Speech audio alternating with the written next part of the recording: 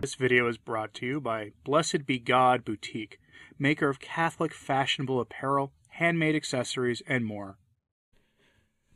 About a month from the time that I'm recording this, the first meeting in Rome for the Synod of Synodality came to a conclusion, and it issued a document calling for greater participation by the laity in governing the Church. This is a naked decentralization scheme for the Church. Various participants of the Synod called for the explicit decentralization of the Church and the placing of interpretive authority on matters of doctrine into the hands of the laity. This would be to combat the great scourge of clericalism in the Church today. So, now we're going to go over one of the more eerie warnings from Father Malachi Martin. He warned us about the Synod on Synodality. Not explicitly. His writings make no mention explicitly about such a synod, but he does warn us about the great influence of the core value set of the synod, a heresy called liberation theology. And he demonstrates in two works of his that liberation theology is central to what we're dealing with in the Church today in synod. This video will be based on two of Father Malachi Martin's works. His book, The Jesuits, and the other great nonfiction work of his, The Keys of This Blood, both of which are focused on the present state of the Catholic Church and how it came to be in such dire straits. Father Malachi Martin explored the concept of decentralization of hierarchical power and giving decision-making power in the Church into the hands of laity, and provides us with this example, which comes from the book The Jesuits. One idea that comes from liberation theology is the concept of a listening church, and the liberation theologians want to destroy the distinction between the laity and the clergy by imposing this silly concept of a listening church onto the Catholic Church. But you'll find the concept isn't as silly as its name implies. Quote, "A summarily weak but activist theologian falls easily into this trap. For such a man, for example, is Archbishop Rembert Weakland of Milwaukee, Wisconsin, activist in liberal and progressive political causes and chairman of the drafting committee for the first draft of the U.S. Bishop's ill-fated economic pastoral letter of 1984, which says in part, quote, the U.S. Conference of Bishops believes that the hierarchy must listen to what the Spirit is saying to the whole Church. Discernment, not just innovation or self-reliance, becomes a part of the teaching process. Weakland is not alone, nor is he without precedent. A prominent churchman of the stature of Cardinal Koenig of Vienna became almost foolishly confused on this subject in 1976. Quote, the old distinctions between the teaching church and the listening church, between the church that commands and the church that obeys, have ceased to exist. He was quoted as saying, priests and laity form but one organic unity. End quote. Synodality has its roots in liberation theology. As the above quote from the Jesuits says, the focus of synodality is a listening church. Father Malachi Martin continues on this thread in the Jesuits where he explains, quote, it was a dream come true, a dream put into words by the same Father Boff. The sacred power must be put back in the hands of the people. No teaching or directing authority would be allowed from above, from the alien hierarchic church. In fact, the very symbols of that church must be firmly rejected. Symbols and all else must only come from below, from the people, from their base communities, nearly 1,000 of them in Nicaragua alone, in time, and in nearly 300,000 in Latin America at large. The idea of base communities spread to the United States, where they are sometimes called gatherings. End quote. This is radical decentralization of the church. And it all does sound kind of familiar, doesn't it? I mean, it should. That was the rallying cry of the synodality and the synod on synodality. Now remember, at the start of the most recent phase of the synod in Rome, Francis had the participants handed a copy of the Pact of the Catacombs, which was the initial declaration of first only a relative handful of bishops in the 1960s, declaring themselves for liberation theology and their plan to impose it on the church, for a church of the poor, as if the Catholic Church doesn't know a thing about helping the poor, and the rest of it. That relative handful of signers initially of that pact grew later to 500 signees among the bishops. It's more than 10% by current numbers. Malachi Martin now goes on to describe how Paul VI lost control of the Jesuits in the 1970s in the aftermath of this, especially in Nicaragua, as they got themselves firmly allied with activists aligned with the hammer and sickle ideology, and engaged in activity meant to topple the existing social order of the time. This is critical to our understanding of things. The former Franciscan priest Leonardo Boff argued in the 1960s and 1970s that the church must put the power, quote, back into the hands of the laity, invoking some ancient myth that the church was once run by laity. Boff, who later left Catholicism, accused the church of being overly hierarchical and having detached itself from the people. If that sounds familiar, it should. That's essentially the charge of rigid clericalism that we hear so often today. Boff's influence in this is critically important. Before we get back to the work of Malachi Martin, Boff is today welcomed in Rome, despite having not only left the priesthood and the Franciscan order, but also Catholicism itself.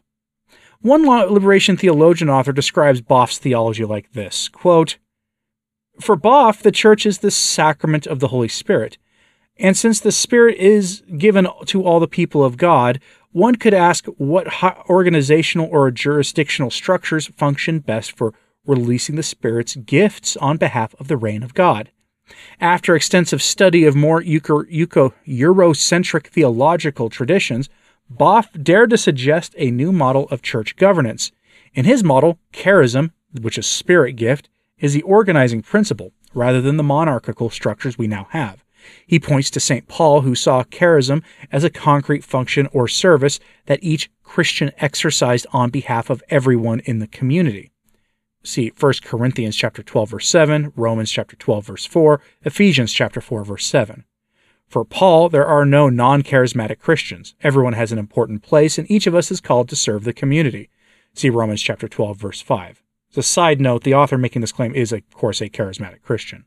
Anyway, Boff observes, this model of Christian life is very different from the one in which the hierarchy takes all sacred power and all the means of religious production, saying in effect, you will listen, obey, and ask no questions, and do as we say. In Boff's model, the hierarchy is just one charismatic state in the church, and it must not suffocate the other charisms raised up by the Spirit.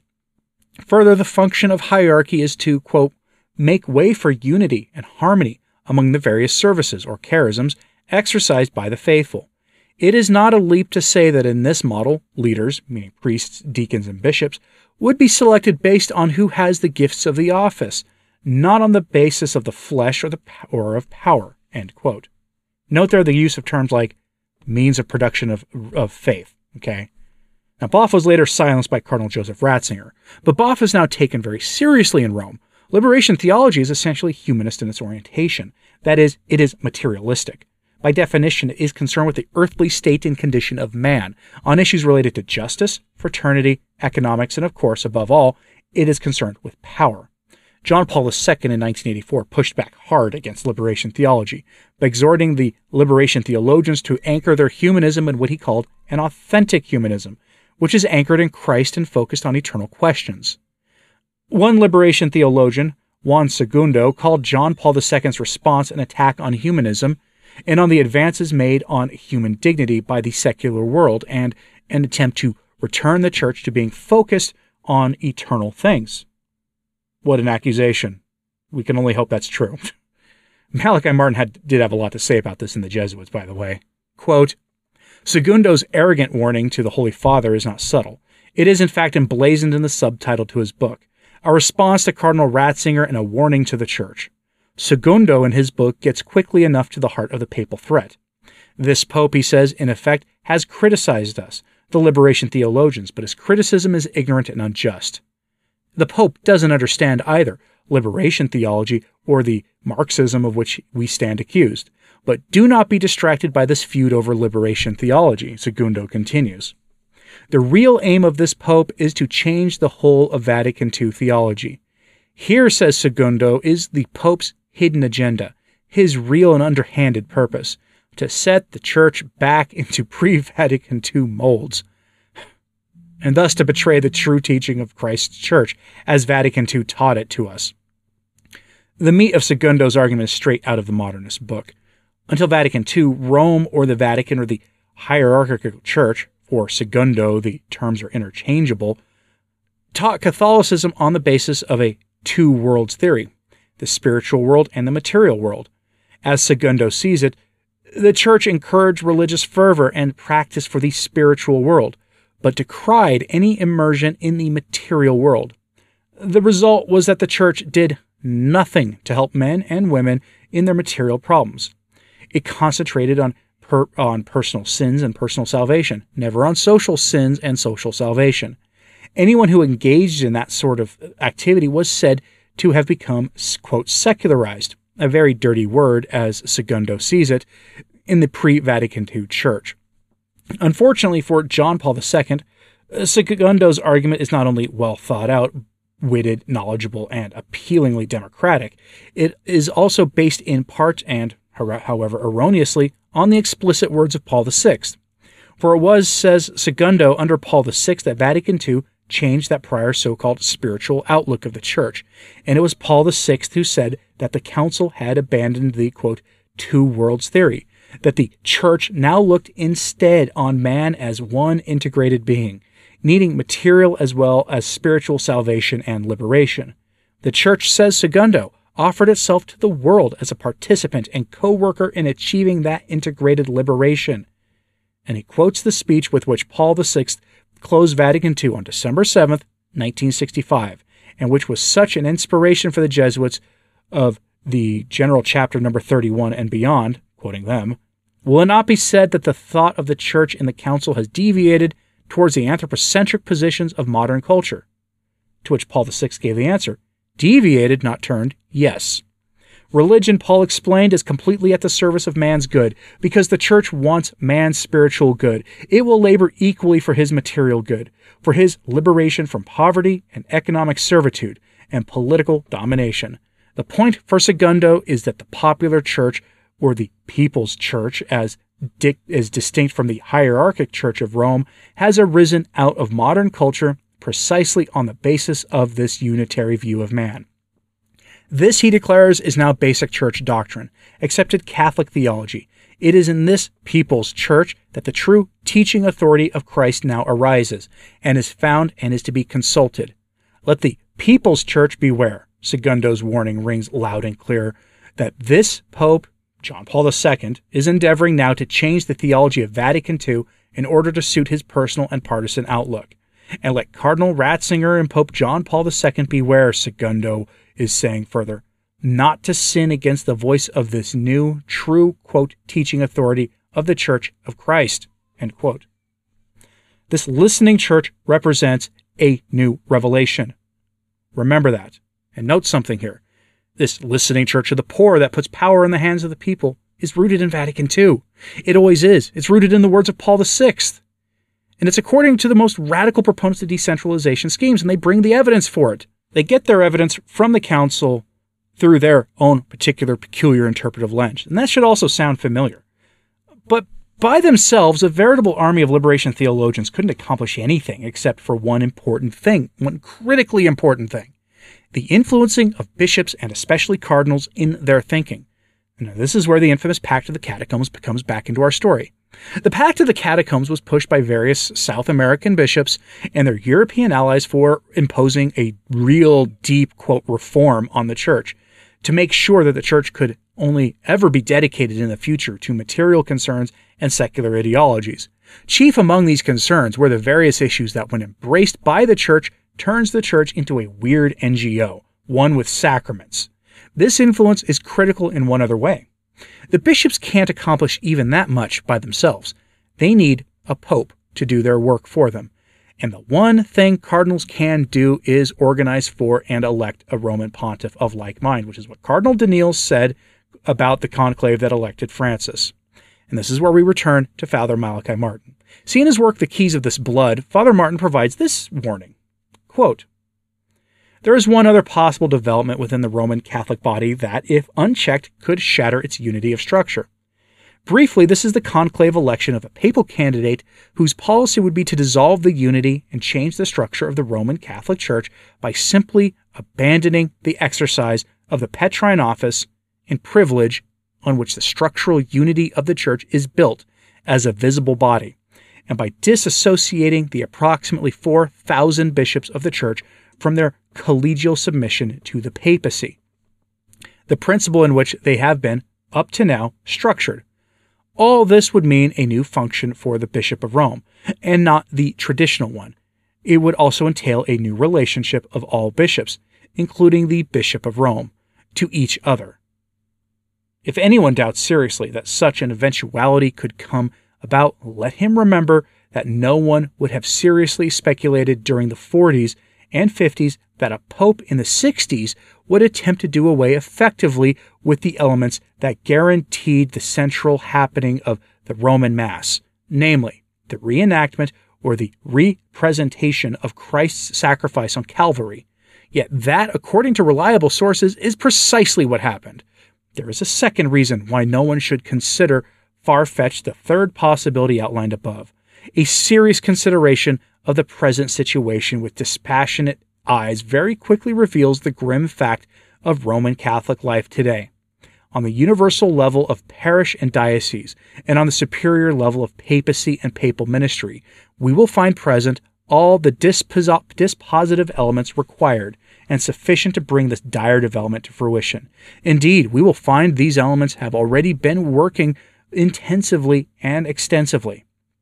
On the level of parish and diocese, and rife among bishops, priests, nuns, and lay people, we will find an unshakable persuasion that before the Second Vatican Council there was one Roman Catholic Church, the pre-conciliar Church, but that since that council the pre-conciliar Church has ceased to exist, and its place has been taken by the conciliar Church, animated by the spirit of Vatican II, and no longer called the Roman Catholic Church, but instead called either, in the biblical words, the people of God, or simply, vaguely, the Church.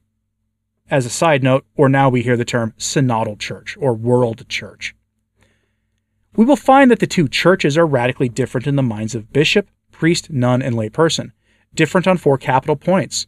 The conciliar Church lays no claim to exclusive possession of the means of eternal salvation. Non-Catholics as such and non-Christians as such can make equal claims to have the means of salvation within their own religion, or way of life, if they happen to be religionless. For all of us, Catholics, non-Catholics, and non-Christians, are just pilgrims to the same goal, although approaching it by different roads. Second, in the conciliar Church, the sources of religious enlightenment, guidance, and authority is the local community of faith. Correct beliefs and correct moral practice no longer come from a hierarchic body of bishops submissive to the central teaching authority of one man, the Bishop of Rome. Third, the worldwide cluster of communities of faith have as their prime function to cooperate with mankind in building and assuring the success of world peace and world reform in the use of Earth's resources so as to eliminate economic oppression and political imperialism. Fourth, the former Roman Catholic Church rules of moral behavior about every kind of issue of the flesh must be brought into fraternal alignment with the outlook, desires, and practices of the world at large. Otherwise, how can members of the Church claim to have opened up to their human brothers and sisters? End quote. Again, does that sound familiar? Our woes today are rooted in liberation theology, one of the driving forces of neo-modernism, which became highly influential, if not totally dominant, in South America. That ideology clearly influenced many bishops as well, including Jorge Bergoglio, who to this day maintains friendship with the former Franciscan priest Leonardo Boff. He shows up at the Vatican periodically and meets with him. Remember something here as we return to Father Malachi Martin for this final moment. The Synodal Ape Church is concerned first and foremost with power. Who has it, who has the ability to use it, and for what it is used. The final document from the most recent phase of the Synod of Sin explicitly called for the decentralization of the Church, with power over doctrine itself placed into the hands of laity, or at least for laity to be heavily involved in the process of determining what doctrine is. Here, Father Malachi Martin reminds us of John Paul II's mentor, Cardinal Stefan Wyszynski, and his concern with liberation theology and its focus on church governance. Quote, "What had always been disturbing for Wyszynski was the peculiarity that the anti-church partisans insisted on remaining within the Roman Catholic governing system. They worked to alter that system profoundly. They never called themselves anything but Roman Catholic and never left the church in open apostasy, schism, or heresy. They insisted they were Roman Catholic and that the new ecclesiology, the people of God idea, was the truly Roman Catholic idea. They constantly undermined the persuasion that the Bishop of Rome, the Pope, had any special overriding authority over the other bishops of the Church. Rather, the Bishop of Rome must behave like any other bishop of the Church, be subject to the votes of the other bishops and the laity. Any notion of a special Petrine office, of the Petrine keys of authority, must be relinquished as outmoded and contradictory and irreconcilable with the democratization of religion and the Bill of Human Rights, for that ancient papacy was the one obstacle blocking, quote, the people of God in the Catholic Church from joining all the people of God throughout all the other religions, thus to achieve the full human unity of the people of God. Likewise, the old distinctions between priest and laity, between the teaching church, the clergy from pope to priest, and the learning church, the laity, had to go. One triumph of the anti-church was registered as the Second Vatican Council. The bishops present at the council had deliberately chosen to describe the Roman Catholic Church as the people of God. In the official text they approved as their joint statements, they referred to the church 18 times as the kingdom of God, but 80 times they called the church the people of God. The bishops may not have understood the implications of what they were doing, but Protestant observers did. Quoting them, "This image means that an ecclesial function is assigned to the laity," Peter Meinhold wrote. "Many of the old distinctions between clergy and layfolk will now disappear." Franz Cardinal Koenig of Vienna put it even more explicitly. Quote, "The old distinctions between the teaching church, the official personnel, and the listening church, the laity, between the church that commands and the church that obeys, have ceased to exist. It is the laymen who directly represent the Lord Christ vis-a-vis the world." End quote. Again, that should sound familiar. We're told that the laity must be involved in the decision-making of the church, and that clericalism is the great enemy of the church. Clericalism, for our purposes, can be defined in the way Francis probably means it, as the recognition that the clergy have special authority, special power, and yes, special rights along with duties, in the church that laymen simply don't have, and as a consequence can and should be treated differently than the laity. That definition doesn't make some people terribly happy, especially those liberation theologians, but it is the reality of how the church understood things. The church has always been hierarchical in nature since its founding. This hierarchical nature has been the target of the modernists for a century at least, as they know that the laity are easily influenced and could be manipulated into changing doctrines and even dogmas of the faith. This decentralization scheme is anything but Catholic, and they've been open about working towards decentralizing the church for a century, but really the last 50 years since they came to power in the 1950s and 1960s. So I have to ask at the end, what do you think about this? Do you think Malachi Martin knew what the modernists were up to even back in the 1980s? I do, and this all sounded very eerie when I was going over this. Again, these two works for the book are primarily his book, The Jesuits, and The Keys of this Blood, both of which are nonfiction works that explore aspects of the infiltration of and crisis in the church. Both are still in print, both are available on Amazon and various other websites. Father Martin is explicit in his works that this is an attempt by the diabolical forces to destroy the Church of Christ and replace it with something secular in nature. But I'm curious what you think about this, so let me know in the comments, please, and hit like and subscribe if you haven't, it does help. So does sharing this on social media, that helps too. And as always, pray for the Church. I'm Anthony Stein. Ave Maria.